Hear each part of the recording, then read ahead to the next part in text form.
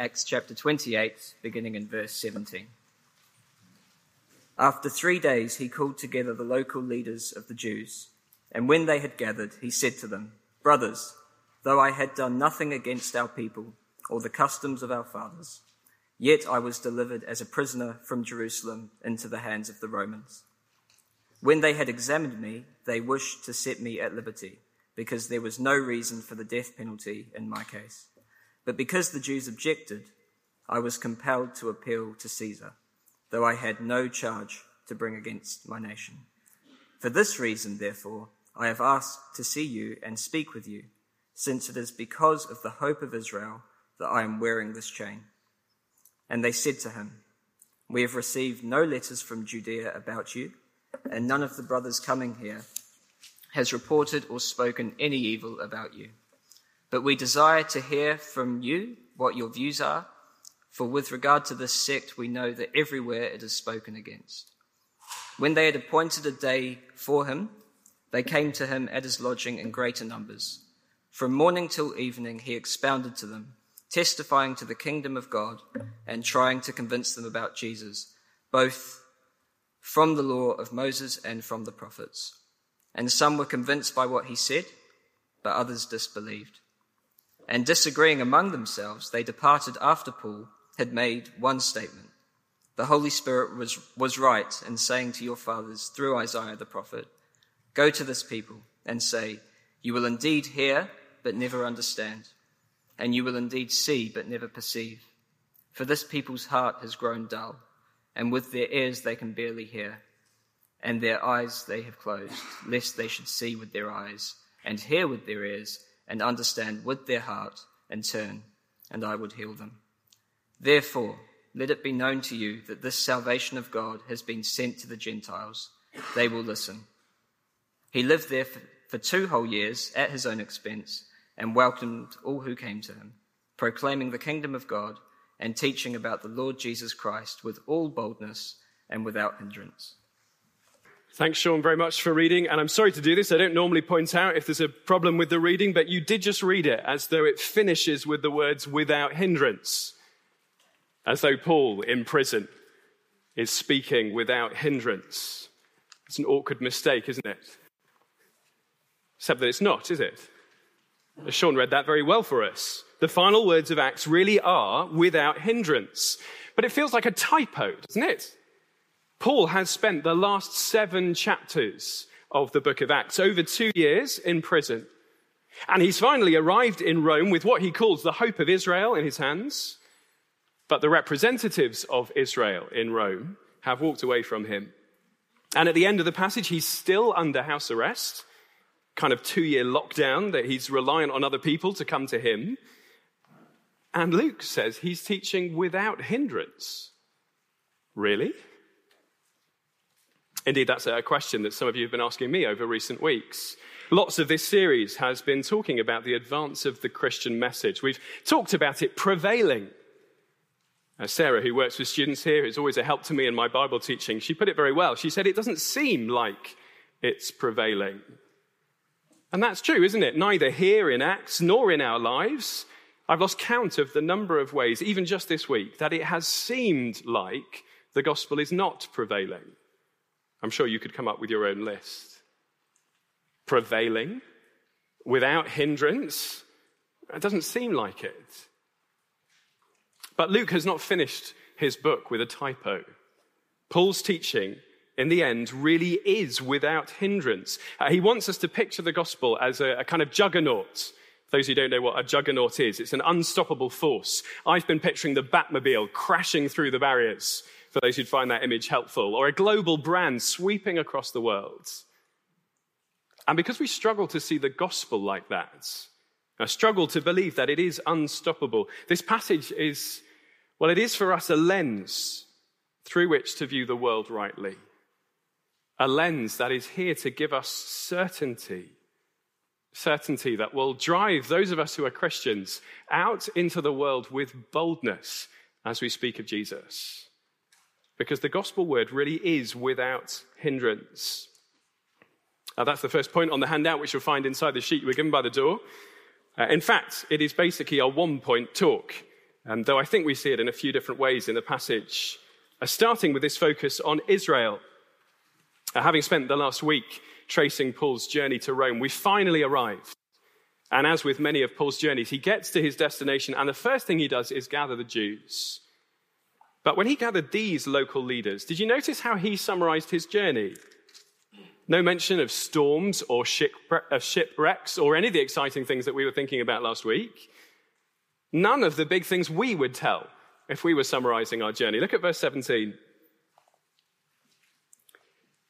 Verse 17 of chapter 28. After 3 days, Paul called together the local leaders of the Jews, and when they'd gathered, he said to them, "Brothers, though I had done nothing against our people or the customs of our fathers, yet I was delivered as a prisoner from Jerusalem into the hands of the Romans. When they'd examined me, they wished to set me at liberty because there was no reason for the death penalty in my case. But because the Jews objected, I was compelled to appeal to Caesar, though I had no charge to bring against my nation. For this reason, therefore, I have asked to see you and speak with you, since it is because of the hope of Israel that I'm wearing this chain." Paul was bearing the hope of Israel, the long-promised rescue, which the whole nation of Israel should have been looking forward to.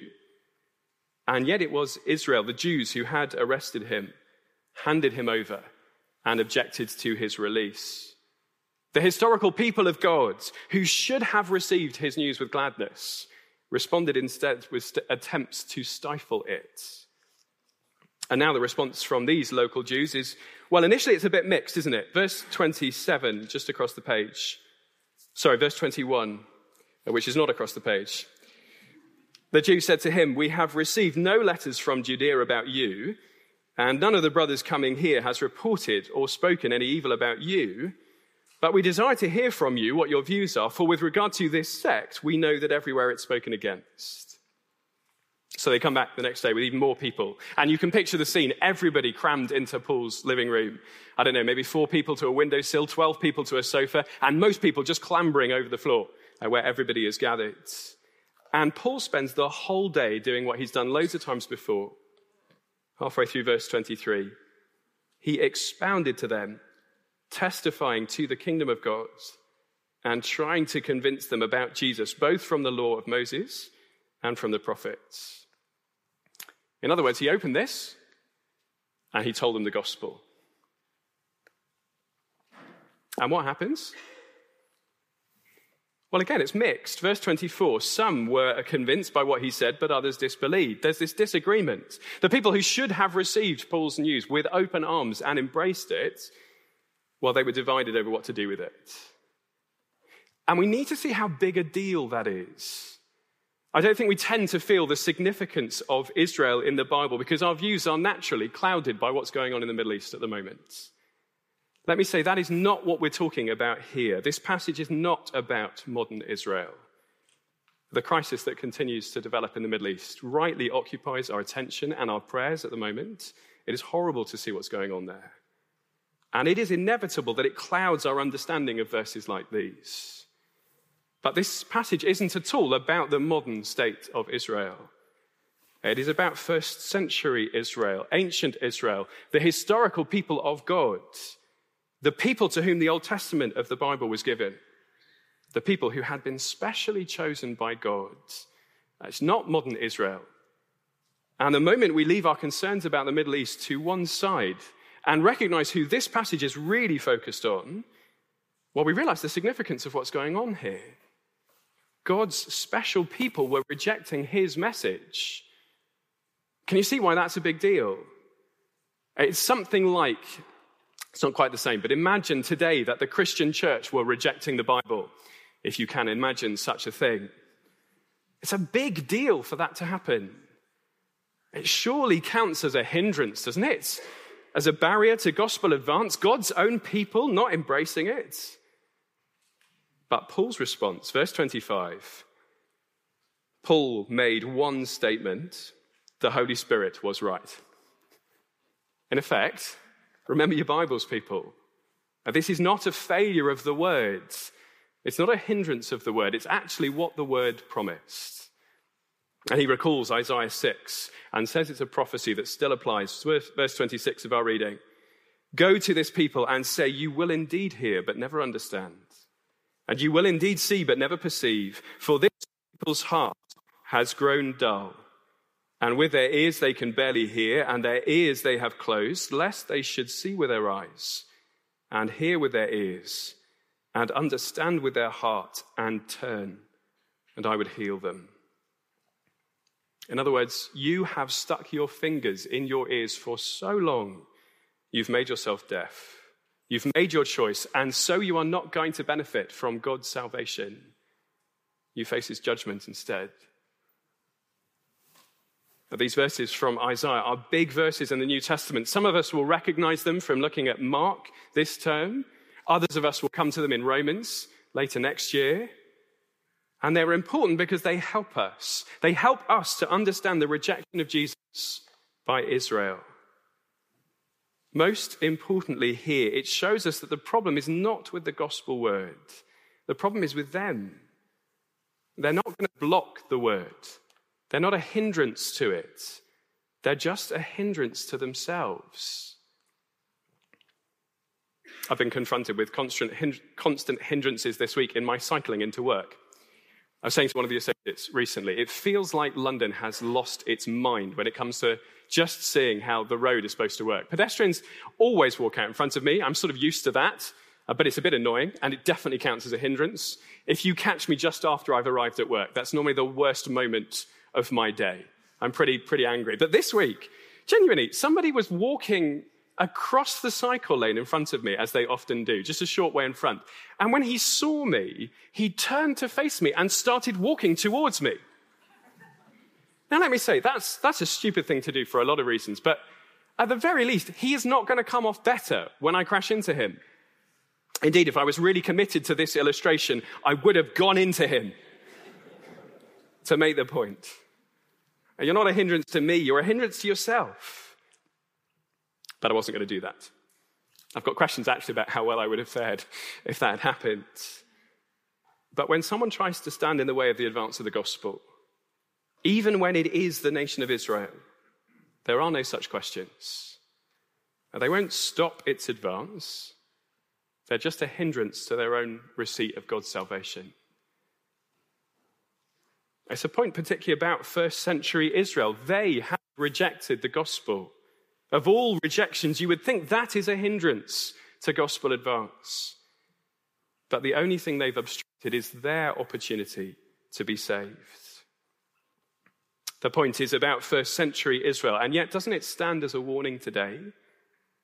When there are those who reject God's word, it is not a sign that the word is being hindered. It isn't hindered. It won't be hindered. The only thing they've obstructed is their opportunity to be saved.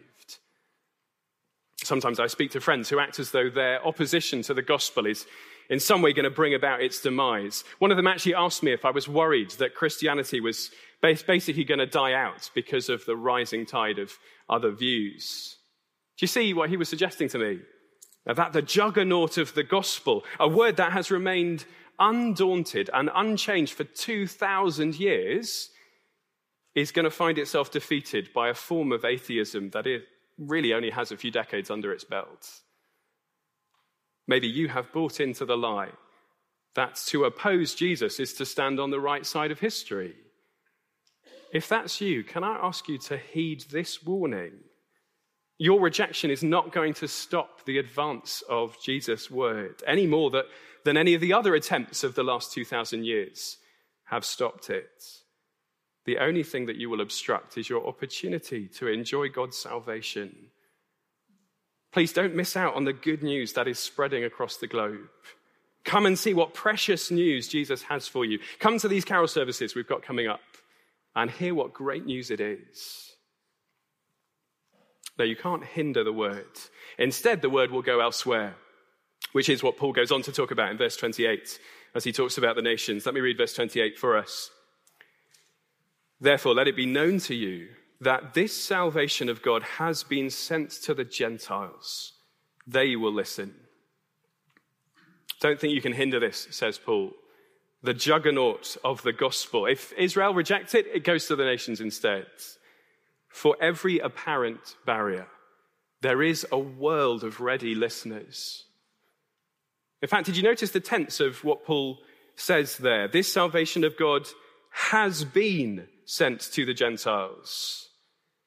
The point he makes here in chapter 28 is not predictive. If you do this, I'll do that. It is reflective. You have done this, and it has been sent.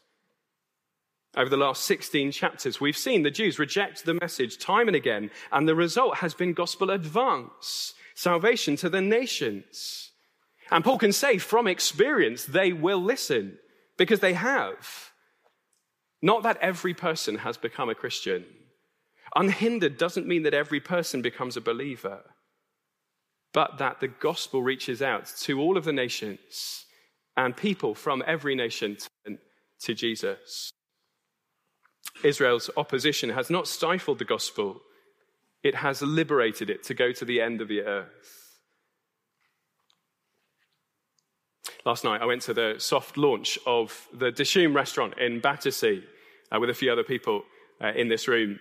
They had 50% off their food, so it seemed like a good time to go. Unfortunately, it seemed like a good time for lots of people to go. So there was a queue for about an hour and a half heading into the restaurant. Very kindly, Cassie, who's on the staff team here, reserved a place in the queue for me and the others. So we didn't have to wait for an hour and a half. We just waited for the last few minutes when we joined her and got in with her. Now, while she was waiting, a man in a suit, evidently on a date with his girlfriend, wandered up to one of the restaurant staff and he asked, "What is all this about? What is it that you guys do?" "Oh, it's a restaurant," the guy said, the staff member. "We serve Indian food." "Indian food," he said. "Why would you come to Battersea for Indian food? Why wouldn't you go into Central?" And the staff member just looked at this queue, stretching for an hour and a half. Dozens of people very willing to stand in the cold for that long. The man decided to turn his back on the restaurant, scoffing, but there were plenty of people ready and eager to eat there.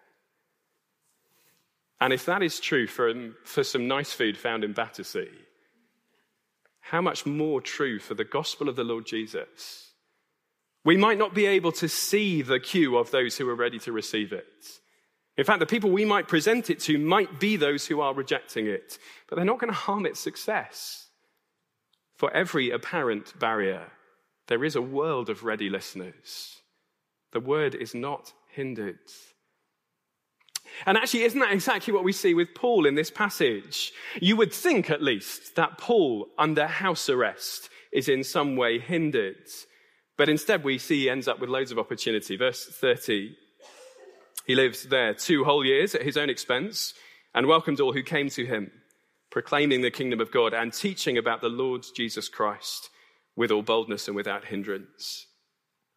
It's as though Paul just said, well, put me in prison, I'll speak to a captive audience. In fact, people are actually coming to him and he welcomes them all. As an aside, I think that's quite instructive for us. He welcomed all, i.e., whether they were Jew or Gentile. It's right that when the Jews had rejected his message, he focused his attention on the nations, but he's not given up on the Jews. He knows the Lord might still bring them in.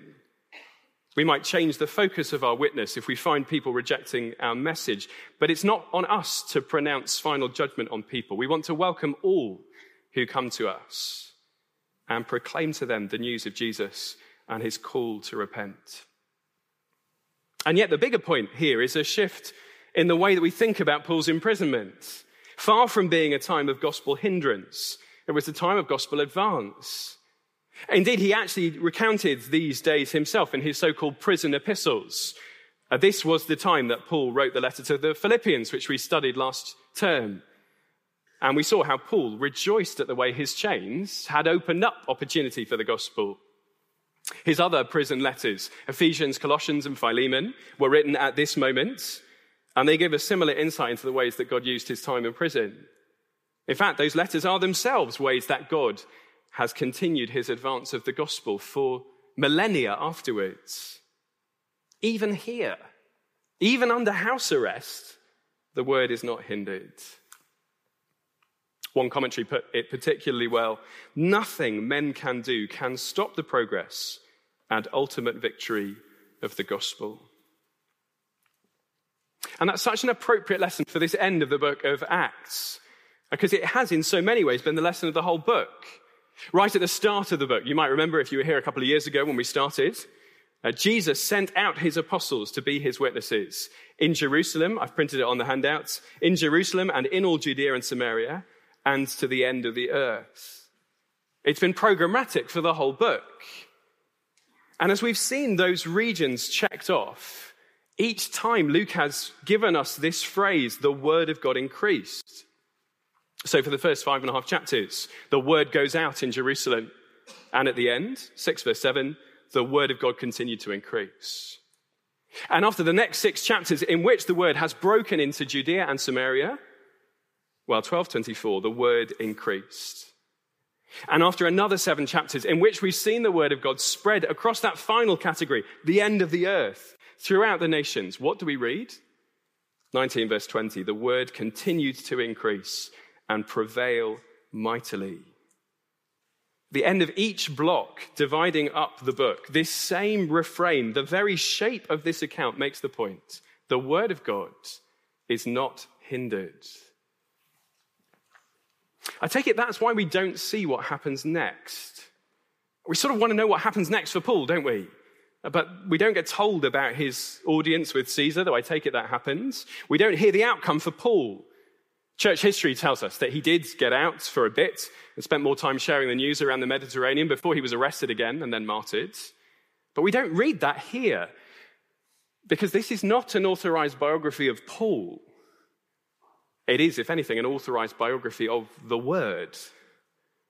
And the Word never dies, so we can't keep writing it to the end. It is the acts of the risen Lord Jesus advancing his gospel words to the nations. That's why even when Paul was rearrested just before his death, he was able to write the verse that we've been remembering all the way through this evening and printed on the front of your sheets. Actually, it's not printed on the front of the sheet. It's a slightly different verse. My apologies. Just before that verse, I'm suffering for the gospel, he says, bound with chains as a criminal, but the word of God is not bound. Nothing men can do can stop the progress, the ultimate victory of the gospel. So the application to us is obvious, isn't it? Proclaim with all boldness.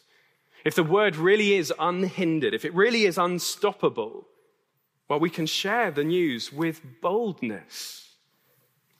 The gospel is summarized for us in verse 31. We're told that Paul proclaimed the kingdom of God and taught about the Lord Jesus Christ. And it's worth spotting that Jesus gets full named there, because that's not very common in Acts. Normally when you get full named, you know that you're in trouble, don't you? William Trophimus Taylor. Did I get it right? No, I'm getting one of those looks. Maybe I'm the one in trouble. But when Jesus gets full named, it's not because he's in trouble, of course. Rather, it's so that we can hear his titles in full. Lord and Christ. If I can oversimplify them for us. To call him Lord is to call him ruler of the world. God to whom we owe our allegiance. And to call him Christ is to declare that he is the Savior of the world. The first to rise from the dead, offering resurrection life to all who come to him. Even his name, Jesus, means God saves. The gospel is the wonderful news that Jesus has been raised from the dead, ascended onto the highest throne, and that he offers eternal life to all who turn to trust in him. It is a gracious invitation that he has sent out into the world to come and enjoy his kingdom forever. It is a wonderful, wonderful news that we get to share over the coming weeks. And it's striking, isn't it, that of all the things with which Luke could finish his book, it is this simple proclamation of the gospel that closes the account. A book filled with impressive miracles and mass conversions, but we finish with a guy in his house opening up the scriptures with those who'll turn up. Here is Paul in what Luke's readers would consider the capital of the world, but he's doing nothing more exciting than what he did at Antioch or Corinth or Ephesus. It's strikingly unremarkable, which is to say that proclaiming with boldness, it doesn't necessarily mean climbing into a pulpit or sitting in the middle of a town square and announcing to everybody who goes by. It might mean that, but it could just be I don't know, are you organizing a carol service in your office? Sharing with friends why you are unashamedly a follower of Jesus? Meeting up with someone to look at a gospel account of Jesus' life? I've told some of you about a friend of mine who I tried to do that with, and it really was unremarkable, unimpressive. In fact, he was so unimpressed by it to begin with, he tried to sort of bring an end to our friendship. So disinterested was he. The gospel definitely looked hindered. Then when he started to strike up an interest, lockdown happened, and we were really prevented from seeing each other. And yet it was in that context that his interest in Jesus just exploded. He asked me if we could meet up to look at the Bible together, first online and then in person when we were allowed over coffee. We'd meet every couple of weeks to look at a little bit of John's gospel. And over the course of 2 years, I simply asked him to look at Jesus, to consider whether Jesus was someone he wanted a relationship with, whether he was willing to submit to Jesus' lordship. It was strikingly unremarkable. Each of us sitting in front of our computer screens or over in one of the coffee shops on the Mile End Road. And it looked pretty hindered. There were moments when I thought, should I just slightly change this message because I think you're not going to be that keen on it. But I knew that it was this gospel that I could have confidence in. Unvarnished, unembellished, unimpressive in some respects. This was the gospel that is also unhindered. And the gospel that in his case he came to believe. That's not the same as saying it will come unopposed. It will be opposed. To declare Jesus is Lord and Christ is great news, but it is a call to surrender to his lordship, and many won't want to do that. Some will deafen themselves to it. Some will oppose it. To proclaim the gospel with all boldness might mean, for some of us, leaving a comfortable job in London in order to proclaim the gospel overseas, where you might have to stand up in front of a hostile government and say with Paul, it is because of the hope of Israel that I'm wearing this chain. Even if you stay here in London, it may not be long before you have to do that. This is not claiming that the gospel will go unopposed, but that it will go unhindered. For all the opposition that humans can muster, nothing can stop the gospel advancing. Put me in prison and I'll declare the gospel to a captive audience. For every apparent barrier, there is a world of ready listeners. Nothing men can do can stop the progress and ultimate victory of the gospel. And let me say, that's been a huge encouragement to me this week. Those of you who know me will know I'm a glass half empty sort of person. I was called an Eeyore just a few minutes ago. If there is any resistance to the gospel, my instinctive response is to mourn its failure. Several things this week have made me feel like my attempts to share the word are being hindered. And that's before we think about what's going on more widely across the country, across the world. We can't always see the gospel advancing. We don't know whether we'll find ourselves facing somebody who, like the Jews, is deaf and blind and opposed, or someone like the nations ready to listen. Even where it does bear fruit, we might not see that fruit. But we're given this text as a lens through which to view the world. A lens through which to view the word. Whatever we might be able to see, it is unhindered. And so won't we get behind it? In fact, not get behind it. That makes it sound like it needs a push up the hill. Get behind it. Give it some help. No, not at all. It's not a push bike. It's not me cycling into work, likely to get floored by a single pedestrian. The picture is instead of something relentless. The Batmobile breaking through the barriers. A global brand spreading across the world. A juggernaut. Won't we proclaim that? And not just this Christmas, but in the years ahead. In the face of whatever opposition comes your way. We might end up in prison, bound with chains as a criminal. But the word of God is not bound. Let's proclaim it with boldness. Let me lead us in a prayer.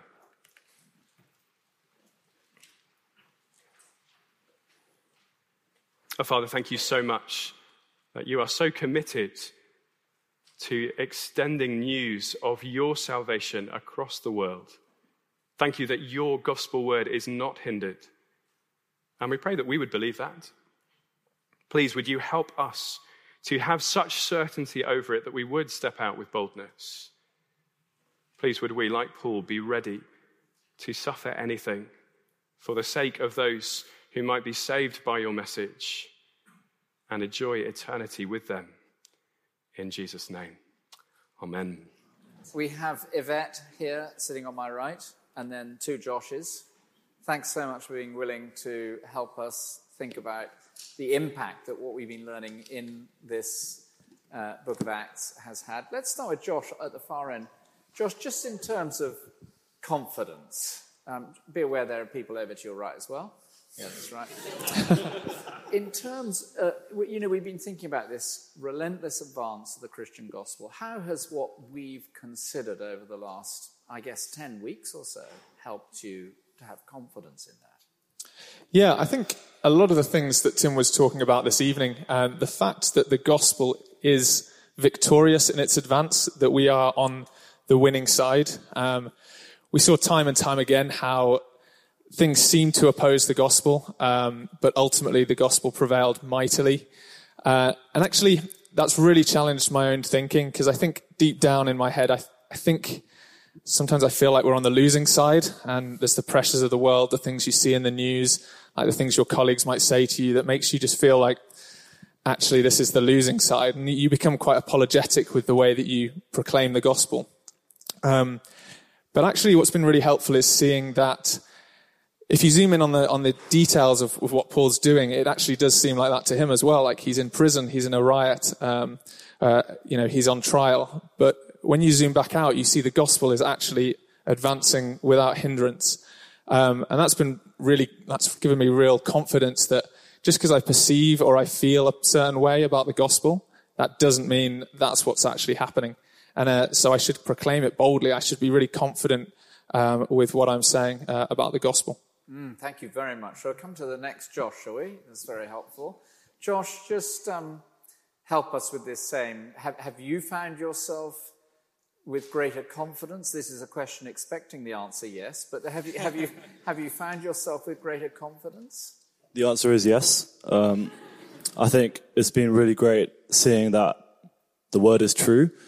Like thinking particularly a few weeks ago when we were looking at Christianity on trial in court and Paul being tested, and he's constantly referring to the Old Testament and how that's the long promised scriptures talking about Jesus, and Jesus fulfills those promises. So I think the fact that the word is true, and when it's tested, it wins and it stays true. So that I think that gives us so much confidence to know that because it's true, it can advance and it has legs to stand on. Have you got any examples of ways in which over the last weeks, you've been able to speak to friends and other students and so forth and colleagues and so forth that perhaps maybe earlier you might not have done? Yeah, I think I'm running the Christian Union at my university Guildhall School of Music at the moment. And for the first few months, I was pretty scared to actually do events and things like Kate for a Question, which we've done for a few years. But actually doing that a couple of weeks ago and diving into it, knowing that the gospel is true, and we can share that with people. We're in a country where we have the freedom to do that, and the SU is literally paying us to share the gospel with people at our school. So yeah, just really taking that step and being clear with what the Bible says and letting people ask us questions and talking about it has been a really great way to, practice that. Yeah, thanks so much, Josh. I get a sense there might be one or two others from the Guildhall School of Music. Is that right? Yeah, there are one or two. Yeah, there you go. I thought a shout out there was needed. Now, Yvette, just tell us the same question in terms of confidence. In what ways have you found this to be helpful? Yeah, definitely. I think it's sort of a cumulative effect, I think, of seeing that across the whole series this term of all these different examples of Paul or somebody else proclaiming the gospel, it being opposed, but then sort of prevailing anyway and carrying on, and like we've seen. And I think that's made me a lot bolder in general, but I would also say less daunted by setbacks. I think sometimes, even when you do sort of feel like you've plucked up the courage, you've had a sort of a moment of boldness, and then the minute it doesn't go that well, or something discourages you about it, it's easy to then think, oh well, I gave it a go. And I think I just found that I felt much less like that, basically. That I think that just the examples we've seen have helped me to, well, they've all faced, like, there's loads of setbacks, like huge ones, in Acts. And I think that just made me much less defeatist, I think, about things. Yeah. That's very helpful. And you may want to come back to this. So you've got now you can say, I'll come back to that. Can you think of any particular incidents over the last weeks where you felt, that's been really striking in terms of setback, and yet the gospel has gone forward? Definitely. I think, not on the same scale as Acts, but I think so. I work in a school and have been trying to set up a Christian union and found that really hard, and just sort of sitting in a room by myself for half an hour, like every week, and then thinking that, well, maybe I'll give up and maybe this isn't what I should be doing, or whatever it is. And then, I just think I just don't think in the past that I would have taken the steps I did to sort of try something else, or, send an email to everyone in the school. I just don't think I would have done that before. I don't know what I thought would happen, but... Are you still sitting in a room on your own? No, actually. Sometimes there are a few people with me. Yeah. So that's been an encouragement, definitely. That's wonderful. What are you doing in the meeting there? We're just looking at Mark chapter 1 so far. Yeah. That's fantastic. Good. So just then, on the other side of it, we've also been thinking about how the Christian gospel advances. So anything you've picked up on how the gospel advances? I think one thing that struck me in the sermons, I think it was in Acts 16, when there was that moment with Lydia, and how there's the description of her heart being opened. I think because it's such a simple thing to happen, and I found that just encouraging in the sense of, well, God just opened our heart, and that was that. And I think that's been helpful for me, just to pray that for people I know, that God would open their heart. And in the same way, it's sort of simple. You think, well, that could happen. But that's also quite exciting because, well, that could happen any time. So that's, it's a wonderful thing, isn't it? Quiet, unseen, the Lord opened her heart to receive the word. It's an amazing thing. And the testimony of every Christian person here this evening. The Lord has opened our heart quietly, personally. Josh, anything on the how the gospel? This Josh, the one in the... Yes, that's right. Yep. On how the gospel... How the gospel advances. You may have said it already. Do you want to add? Yeah. So partly definitely through the word. As we talk about the true word, people hear about it and people understand who Jesus is, why he came.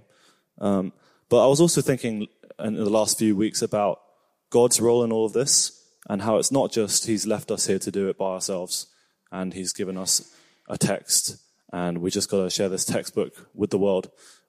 He's very much involved in this work, and you see that really clearly in Acts, like last week in the kind of Pirates of the Caribbean shipwreck scene.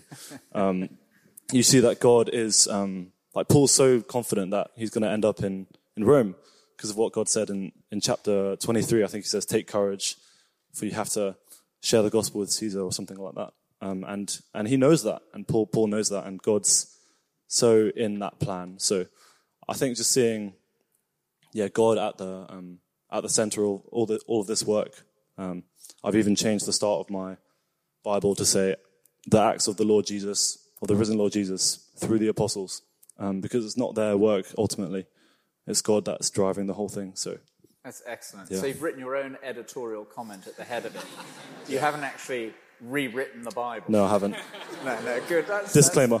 Thanks for that little clarification. That's great. Thanks, Josh. That's really, really wonderful. I don't think I've ever heard Acts 27 described as Pirates of the Caribbean, but there we are. Always a first. Josh, how the Christian gospel advances. Yeah, so I've kind of been struck by how it's nothing fancy or nothing new. Like even with Paul, it's not any special kind of system or method that he's got, but it's pretty straightforward.